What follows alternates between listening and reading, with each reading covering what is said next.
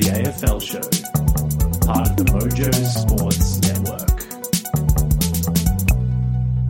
Hello, everyone. Welcome to the Mojo Sports AFL Show. I'm your host, Callum Dunk. It is a pleasure for you to join us wherever you may be listening around Australia, around the world. Joining me as usual is the panel members.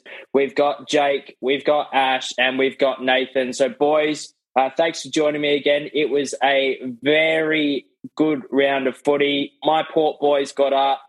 Carlton had a nice win over some Witches hats at Optus Stadium. Jake's Bombers didn't necessarily take it up to the Cats, and heartbreak for Nathan's Crowies on Sunday night. So very interesting round of footy, but let's get straight into the hot topics from the weekend. Not necessarily football game related, but big announcements with Gillon McLachlan's replacement finally named. So Andrew Dillon will take over as CEO of the AFL starting in October. So once the season finishes up, and it's taken a while for the AFL to agree on Gill's replacement, but Andrew Dillon's been at the AFL for about 23 years now. So I think it's a pretty good choice overall. I know that Kylie Watson-Wheeler was heavily speculated to be in the running for the position. She's the CEO of Disney Australia. And Travis Auld, who was the fixture expert for the AFL during those COVID years, was really highly regarded in the process. But Nathan, what were your thoughts on the announcement of Andrew Dillon yesterday? I think long overdue. I think it was over a year ago now that Gill came out and said that he was stepping aside and they've been looking for a replacement. But I think it's good.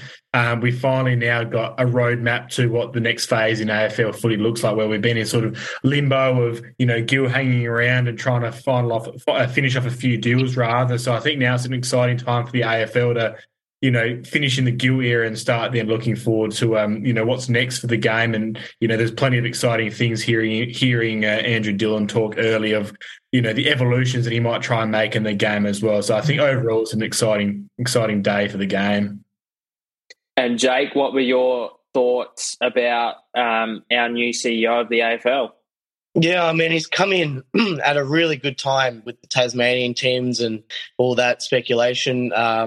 Gillon's been there for 9 or so years, and that's around the mark where all CEOs, that 9 to 11 year range. So Andrew's got a long time ahead of him, and, we've still got the Hawthorn scandal and everything like that to kind of all patch up. So there's a lot for him to do, and I think he has a lot of time as well, so it's good. And finally, Ash, what are your thoughts about the announcement?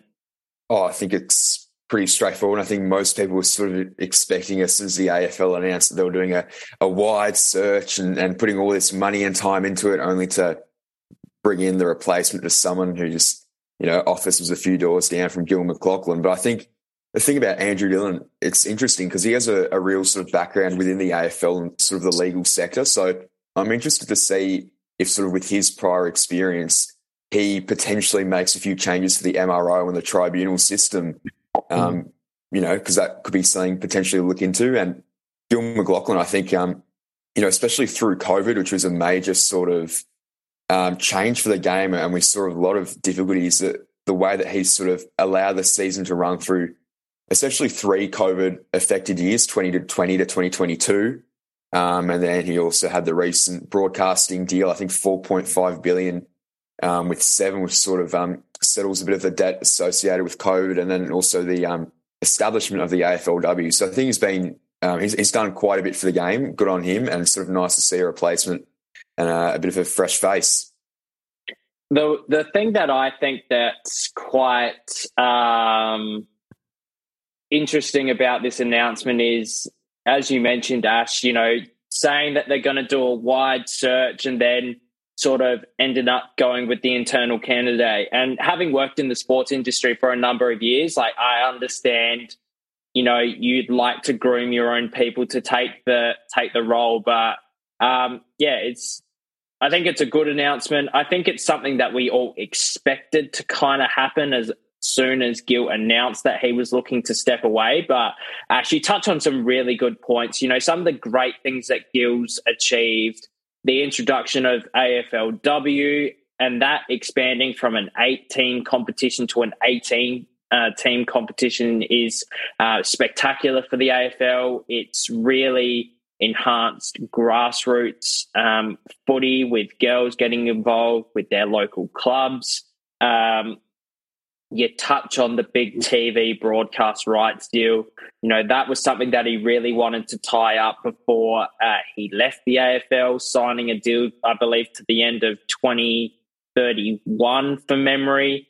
And that's going to, mean more money for players and more money for clubs. And hopefully we can get back to those pre-COVID levels, get more people employed back in the AFL with those funds, and continue to grow the game further with those funds. And as you touched on, I think Gil will be sticking around a little bit longer just to see how this Hawthorn racism scandal sort of plays out. And Jake touched on this as well.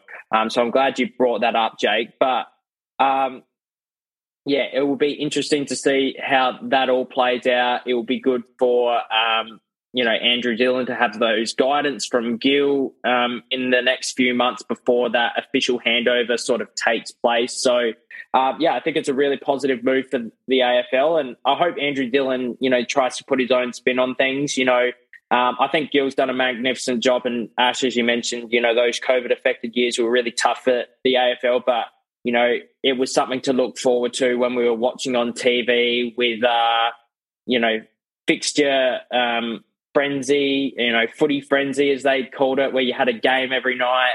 It was just great to get you through those COVID times. So well done to the AFL, and well done to Gillan McLachlan for his service to the sport over the last 9 or so years, as Jake touched on.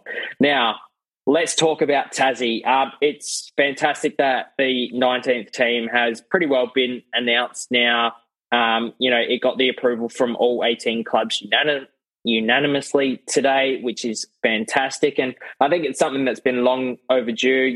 In COVID, particularly in 2021, we had 2 finals played down in Launceston, which was really a great advertisement for the game. There was a few other games in Tassie throughout the year as teams were able to fly in and out. But Nathan, I'll throw it to you, mate. What are your initial thoughts about Tassie, and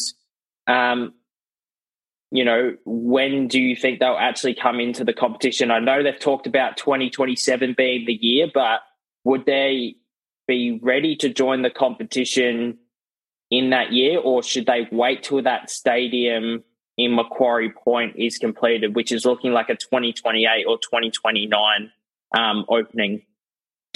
Well, first of all, I think for Tasmania, it's fantastic. I think we've seen in recent history with the addition of the Tasmanian Jack Jumpers to the NBL, just how much of a revolution it's been. They made the grand final series in their first year, and, memberships and attendances at games went gangbusters. So I think the appetite there, the sport in Tassie, is 100% ready to go.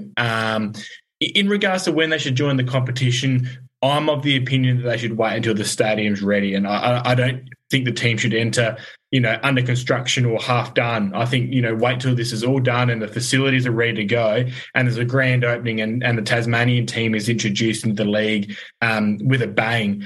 I also think it gives time to for the AFL to introduce a 20th team as well. Now, the reason I say this I look to NRL. This week they're going to Brisbane for Magic Round, or their version of Gather Round, where all the teams are sent on Brisbane for the weekend and they play the round up there across numerous stadiums. Now, the funniest thing about it is with the addition of the Dolphins to the competition, they've got an uneven amount of teams. So Newcastle, I'm pretty sure it is, are now missing out and not attending their version of Gather Round, which I think is absolutely ridiculous. So I think now the AFL's got a decision to make that they've just introduced something like the Gather Round, where it was a fantastic product. do we now look to, in the next 6 to 7 years or whatever it might be for Tassie to get up and going with that stadium and their team, look for a location and implementing a 20th team into the competition? I think, with enough time on our hands, it's something that they should definitely look at. Yeah, I think you raised some really valid points there, Nathan, and I'm in complete agreement with you that they shouldn't enter the competition until that stadium in Macquarie Point is 100% ready to go. We've seen what has happened to clubs that are underprepared. Looking at you, the Gold Coast Suns, in this one. So, they were training out of transportables back in 2010, the Gold Coast Suns. Metricon wasn't ready to go until I think halfway through 2011. And, they were playing games out of the Gabba, which wasn't the worst result. It was good for Queensland footy at that time when they were playing at the Gabba. But, we want a team to come in to almost try and hit the ground running sort of thing. And, those early years, that there's still going to be development years, but we don't want to see Tasmania being witches' hats, because that would be a disservice to the footy state. Ash, I'll throw it to you next, mate. What are your initial thoughts on Tassie? And if the AFL was going to look to introduce a 20th team, what would be the most likely location in your eyes? Well, I agree with Nathan about the whole bye situation. I think it's a bit sort of weird having a team have a bye every single round, and then it sort of comes up to the stage where you can have a team having a bye every single round, but then if you only have 19 teams and then 23, 24 rounds, however many you have, it sort of creates a bit of an unbalance there.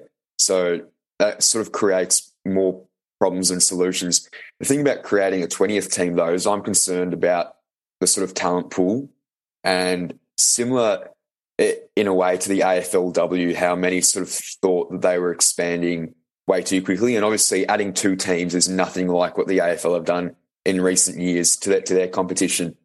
But when you look at a few teams like West Coast, who are playing a lot of those sort of fringe players, a lot of the youngsters and draftees, and could be potentially, playing a few academy players, I sort of worry about the difference in quality from a few of the sort of teams, even within teams, from the higher quality players to the lower quality players.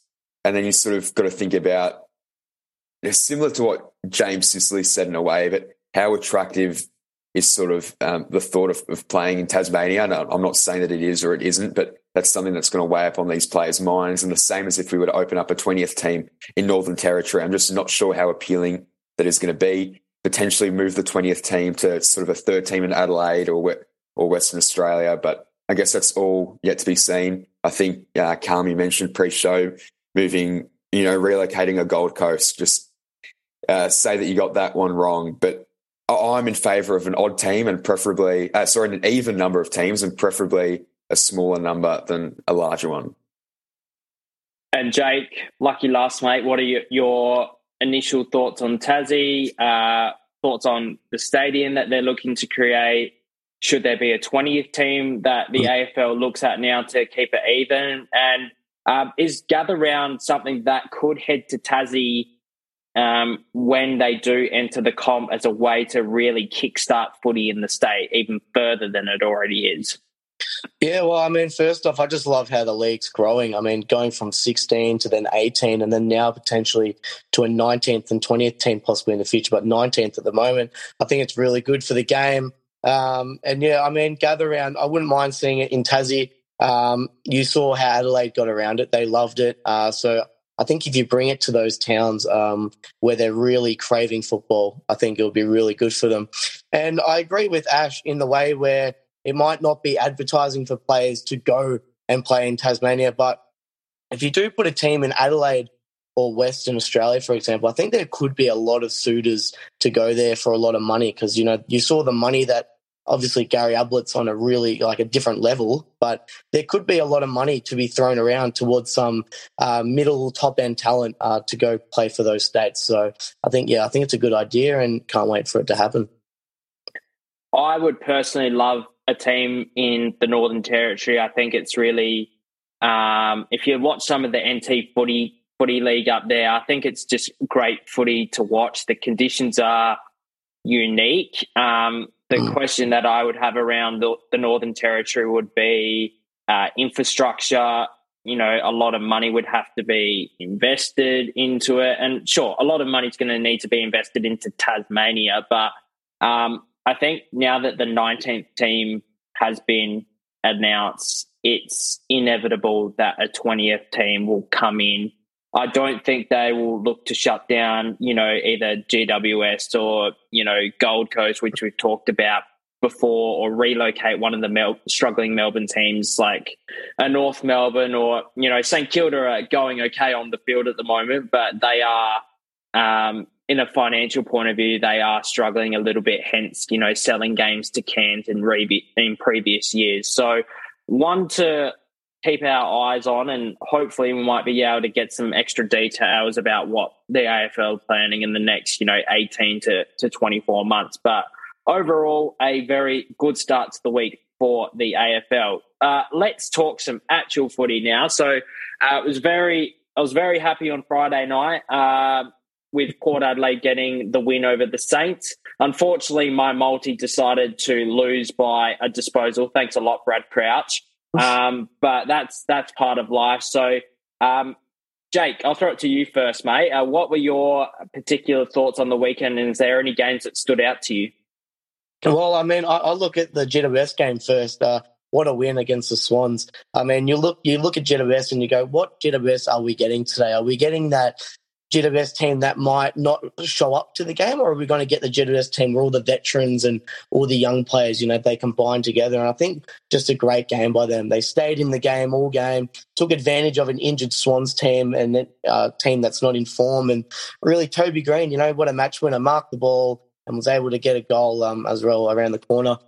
And then I look at the Gold Coast Suns being able to come down to Melbourne and obviously beat the Tigers, who haven't been in form, but at Marvel Stadium, not in home territory. And Ben King kicking, you know, 9 goals in his last 2 weeks. So I think it's a good sign for him and his development. And he's just come out today and, you know, kind of given some Suns supporters some good news that he's not looking at going away and he's looking at possibly staying around for a little bit longer with the Suns, which is good. So that's what I like from the weekend.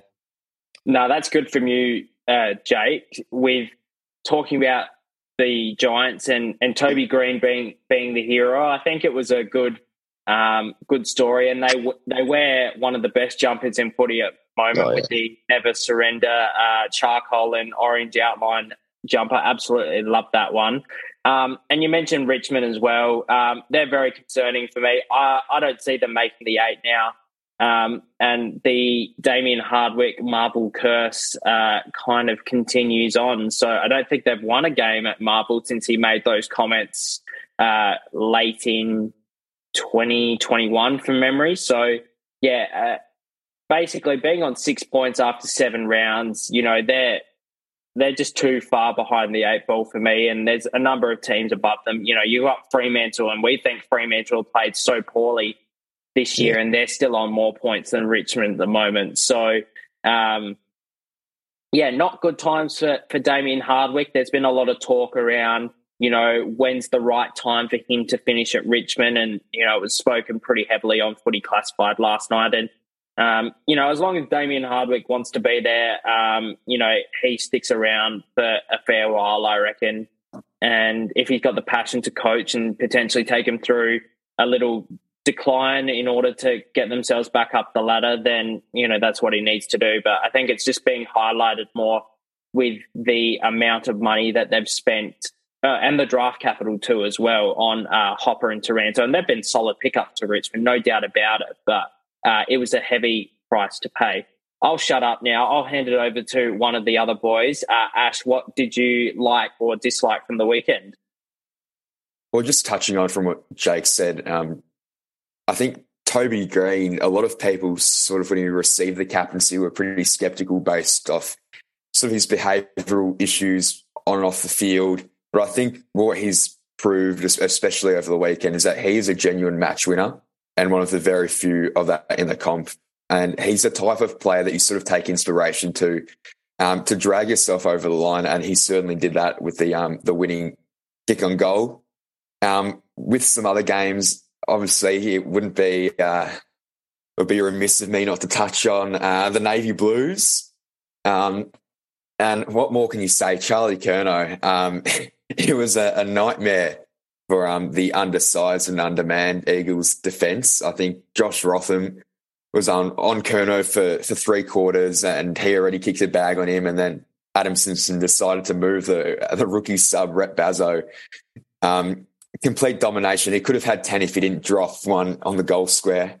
But I think sort of, and I know talking to you boys, sort of saying don't overreact if Carlton win by 60 plus, 70 plus. But I think you've sort of got to understand in a way that this was a Carlton side which just, 4 years ago, this is what was happening to them. And to have a win like that, it's the first time that it has ever happened with this current group of players.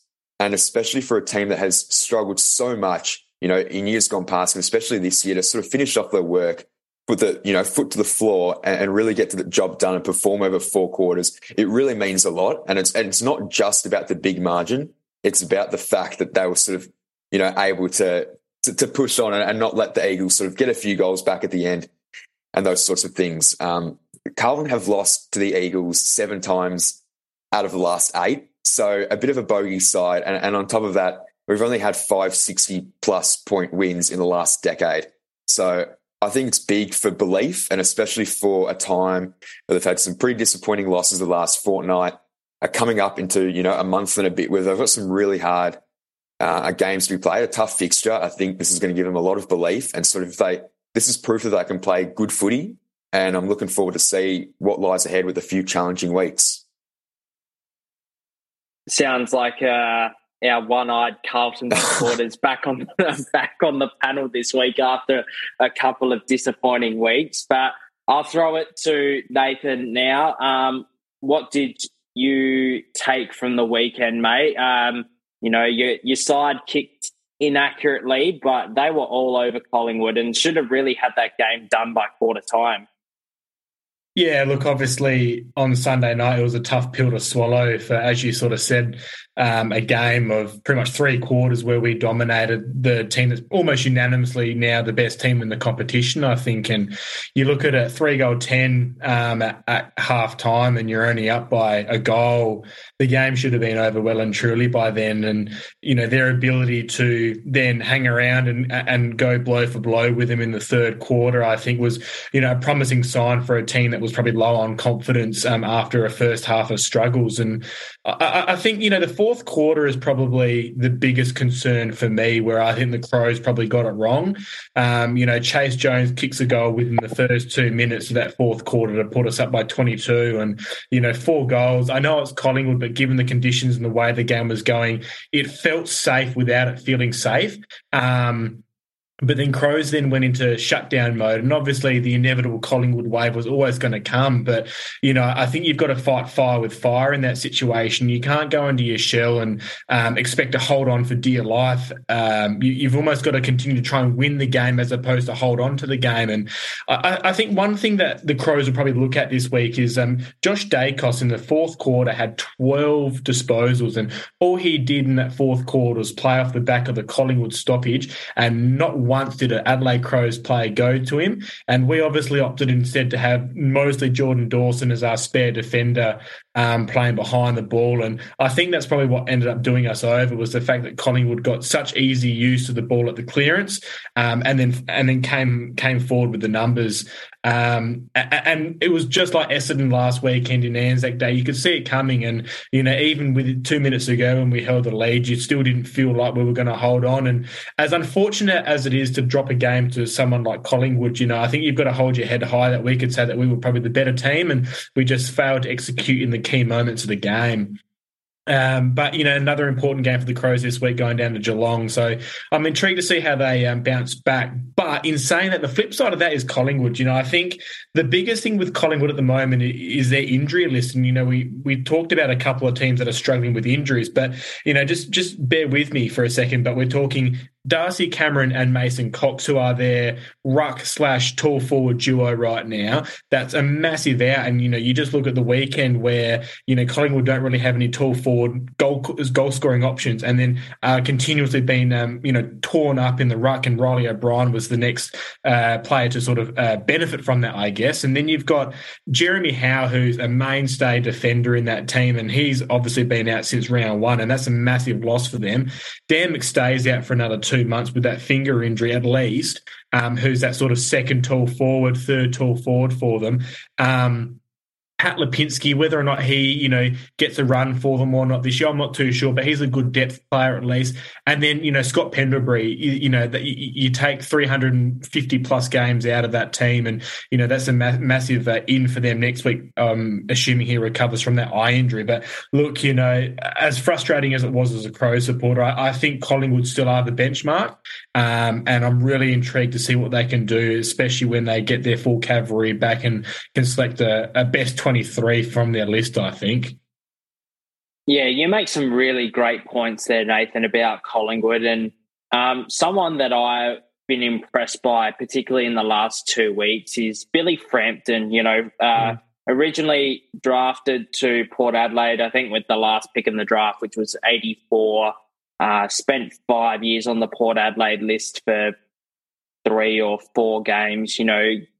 Come to the Crows during a COVID year, have a positional change to go and play down back, has a breakout game against the Western Bulldogs, taking 26 possessions in a cold, windy game down in Ballarat. And then he goes and looks for a fresh opportunity at a place like Collingwood, and no one expected him to really get a game. We all thought he was more of an insurance thing, and I think the way that he's been able to go from key defender, supporting Darcy Moore, to a ruckman now, and I don't think anyone's expecting him to be a massive tap ruckman, but the fact that he's very mobile, he can get around the ground, he kicks really well for a 200-centimetre plus player. That's, something that's going to be really handy for them. And, when they get Cox back, when they get Cameron back, it's just going to continue to add more strings to their bow. They're going to have more options. They can be more flexible in their matchups. And,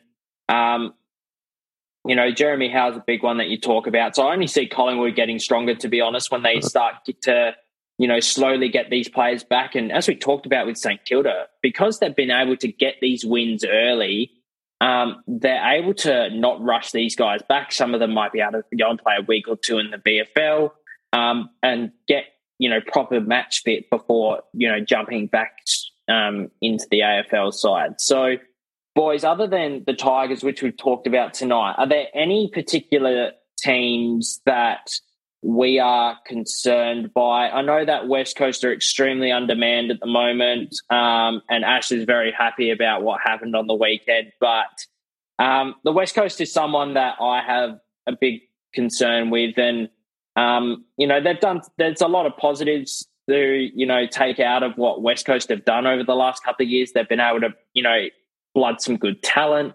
I really like their acquisition of Jaden Hunt, and I was pretty big on that in the trade period. He's been great in AFL fantasy, but, they're almost as, whenever it's West Coast and Hawthorn, it's going to be the Harley Reid Cup, essentially. So, Jake, I'll throw it to you first, mate. Are there any teams that you're particularly worried about after the weekend?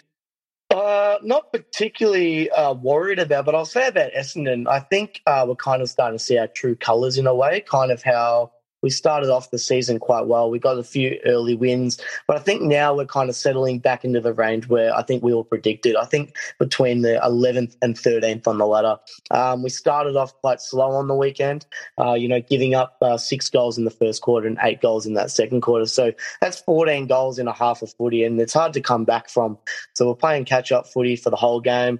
It's hard to stop a man like Hawkins when he's on fire, and you got to take care of Cameron as well. So we were missing Laverde. Ultimately, Redmond had the matchup on Hawkins, and that's a pretty big size advantage.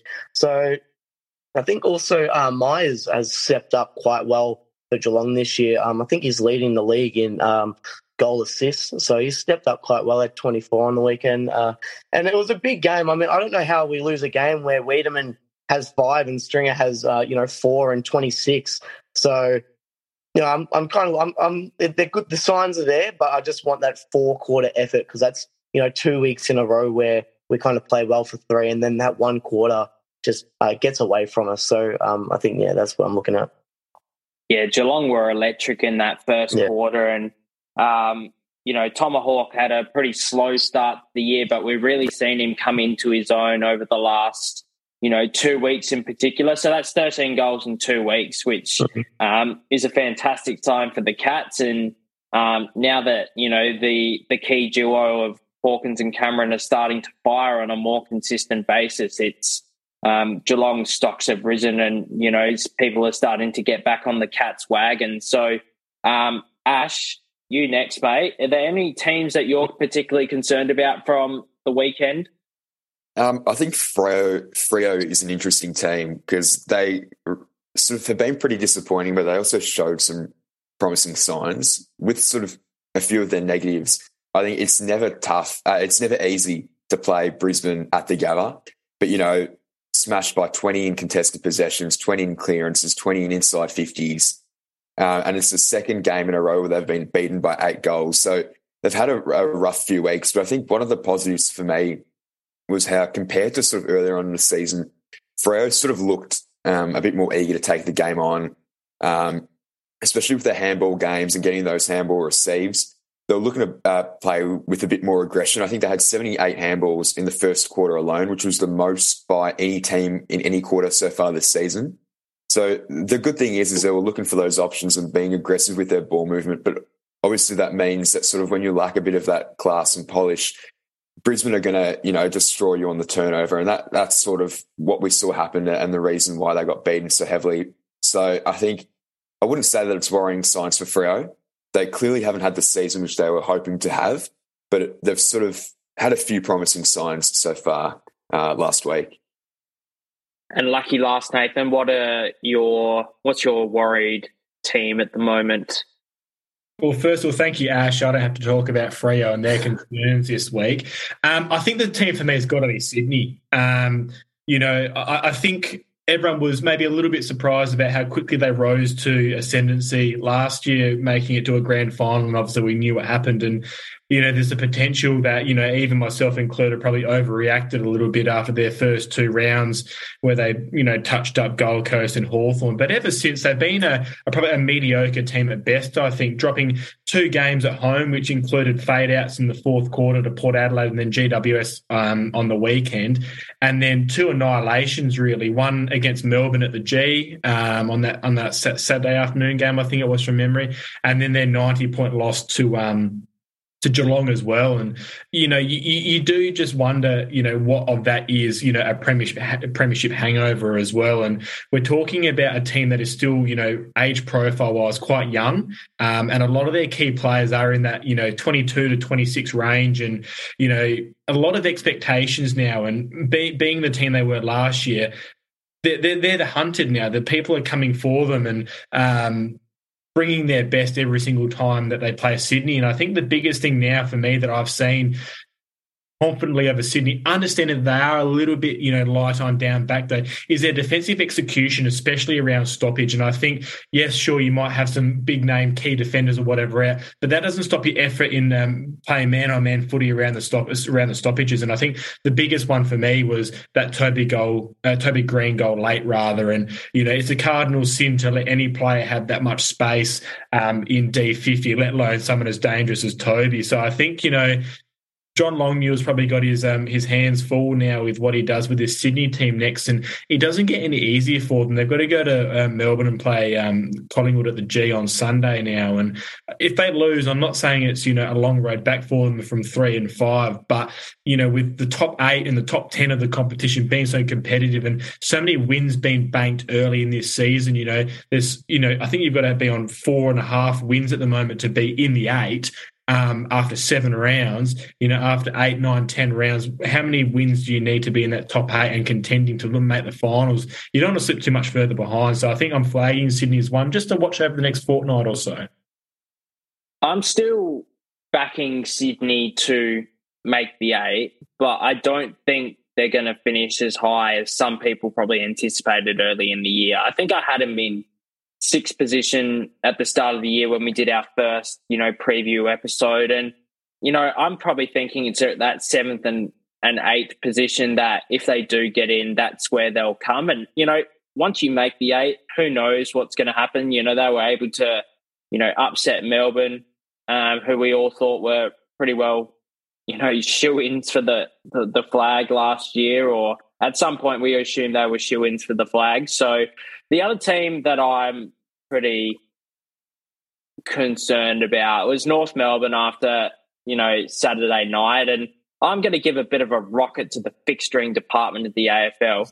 Why on God's green earth would you put Melbourne, who finished 5th, North Melbourne, who finished 18th, and West Coast, who finished 17th, against a team that, a lot of people expected to finish in the top 8 this year? And it was just a mind-blowing fixturing muck-up that, those games were your 2 marquee games on Saturday night. Like, put a Crows, and I know no one predicted the Crows to rise as quickly as they sort of have, but there was a couple of games on the Sunday that I thought were better Saturday night blockbusters. So I don't know if I'm being overly harsh on North Melbourne here. I hope someone agrees with me that was a muck up in the fixture with the TV rights, but just with the way that North Melbourne played, they were very uncompetitive, and it was sort of the stuff that we've seen under David Noble. And we all know that North Melbourne are a continuing to develop team, and they're going to be like that for the next couple of years. But so far, with what we've seen from Alistair Clarkson, they've always come to play, and that's the one time that this year that they haven't really, come to play so far. So am I being hard on North Melbourne, Nathan, or was the fixturing and the TV selection games not good this week? Considering I probably watched all of about half an hour of footy on Saturday night, I think it probably speaks to the poor fixturing. But look, I think it is probably fair to North Melbourne. We didn't expect much out of them out of them this year, but I think what they showed us in the first 2 rounds at least showed us a little bit of promise that they're a team on the improve and a team that's going to be competitive and not have this happen to them. But to sort of see them lose all faith and all confidence in themselves so early in the game and essentially roll over and let Melbourne do as they will with them, I think was the most disappointing part. I compare that to Hawthorn, for example, who, Hawthorn haven't rolled over yet this year. They've kept on fighting and made a real feisty, tough tussle. And, it was the same with them against the Bulldogs on the week. And the Bulldogs probably could have and expected to almost probably kick away with that game, but Hawthorn hung around, and we haven't seen that from North Melbourne over the last couple of weeks, which I think has been the most disappointing thing with them. Yeah, absolutely, mate. Couldn't agree with you more. Boys, time to move into our AFL fantasy segment. Now, it was a very, very high-scoring round, and the highest score of the round was in the 2,500s, which makes me think, I kind of was thinking on Saturday night, oh, you beauty, I'm on 1,800 with 5 players to go. I ended up with 2309, and that included a donut on my field. Now, the worst part was my donut actually took the field in Bailey Humphrey. So I've got a bit of a rocket to Bailey Humphrey. I wasn't expecting a ton from him, but maybe a 50, a 60 would have been nice to add to the score, would have helped me go up in the rankings a little bit. But, yeah, putting the BC on Rowan Marshall against Bryn Teakle on Friday night worked a treat. He ended up with 318 as my captain. Oliver continues on his good form with 125. Andy Brayshaw was back to his better form with 113. And my forward line continues to get it done. Rosie got 84. Would have been expecting closer to 95 from him, but still pretty happy with that. Taranto 126, Dunkley 115, Cogs 101, Sheasel back to form after a 47 with a 126, and Cade Chandler, I took a risk playing him on my field against North Melbourne, and it paid off beautifully. He scored 106, and Will Ashcroft got 115. I think it's the first time he's properly cracked the ton, which is good. So in terms of my trades this week, I'm looking at flicking Gimby. We've been talking about this in the WhatsApp group.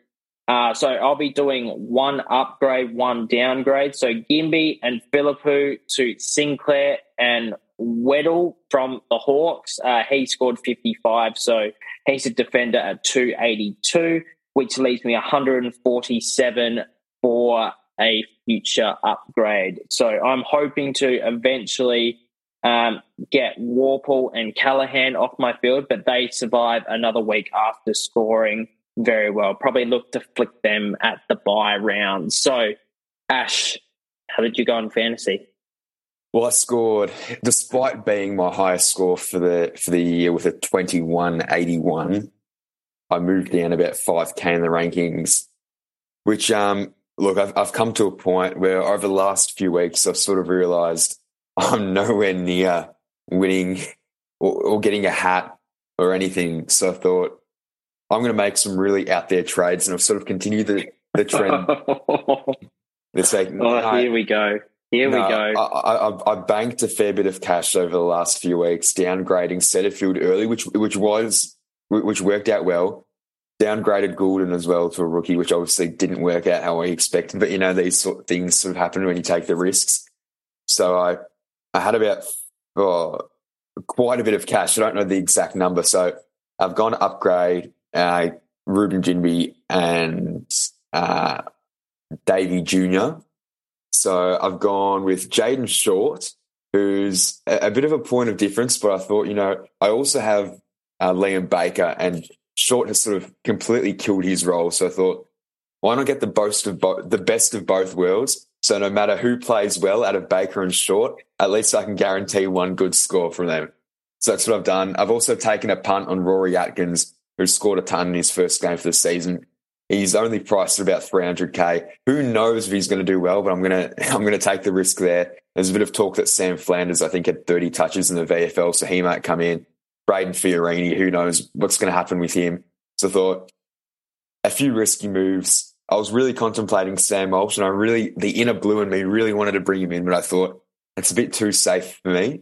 Let's go some risky moves, and that's probably what's going to happen. We're only, round 8, and I'm already sort of losing the plot here. So who knows where we'll be going by the end of the year. Yeah, there's been a lot of Rory Atkins love this week in the AFL fantasy trade group, where you can basically just put your trades in that you're looking to do and basically get either really good feedback or really average feedback on the moves that you've decided to bake.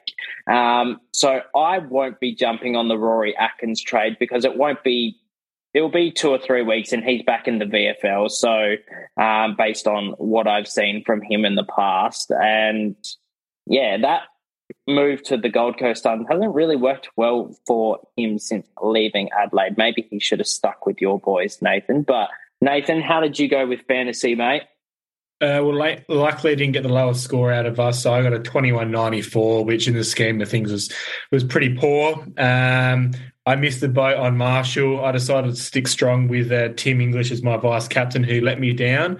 And then I chose to ignore my own flag, which I mentioned on the podcast last week about Nick Dacos being tagged by Ben Keys, which I watched and I was happy that it happened, but in the back of my mind wasn't happy that it happened because I did have Dacos as my captain.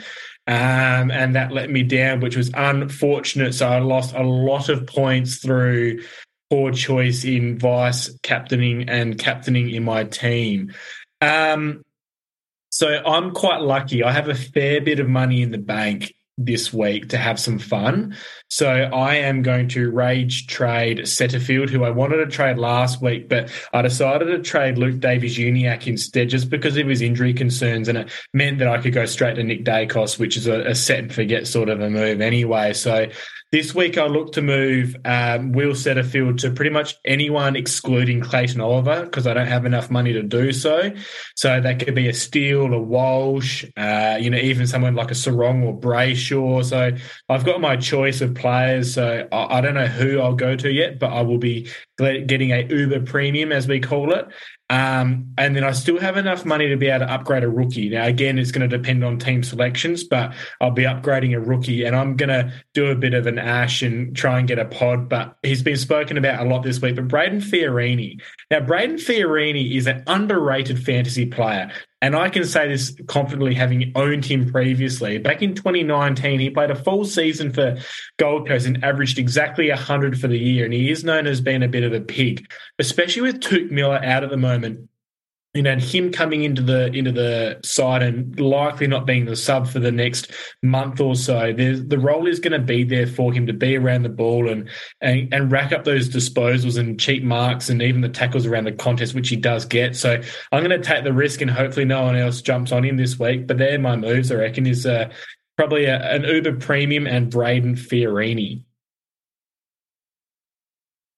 That's good. I'm very disappointed in you for not taking Marshall's 162 vice captaincy choice there. That's not good from you, Nathan. I'm sorry. I got to get stuck into you for that. It would be, our listeners would be ashamed if I didn't get stuck into you for that. But that concludes our AFL fantasy segment. Let's preview the games in round 8. So Friday night, we've got the Blues, Ash's beloved Blues, taking on the Brisbane Lions at Marvel. That's going to be a very interesting contest because Brisbane don't travel well, but it's going to be a really good test for Carlton. Richmond play the Witches Hats at the MCG on Saturday afternoon. Sorry, West Coast supporters.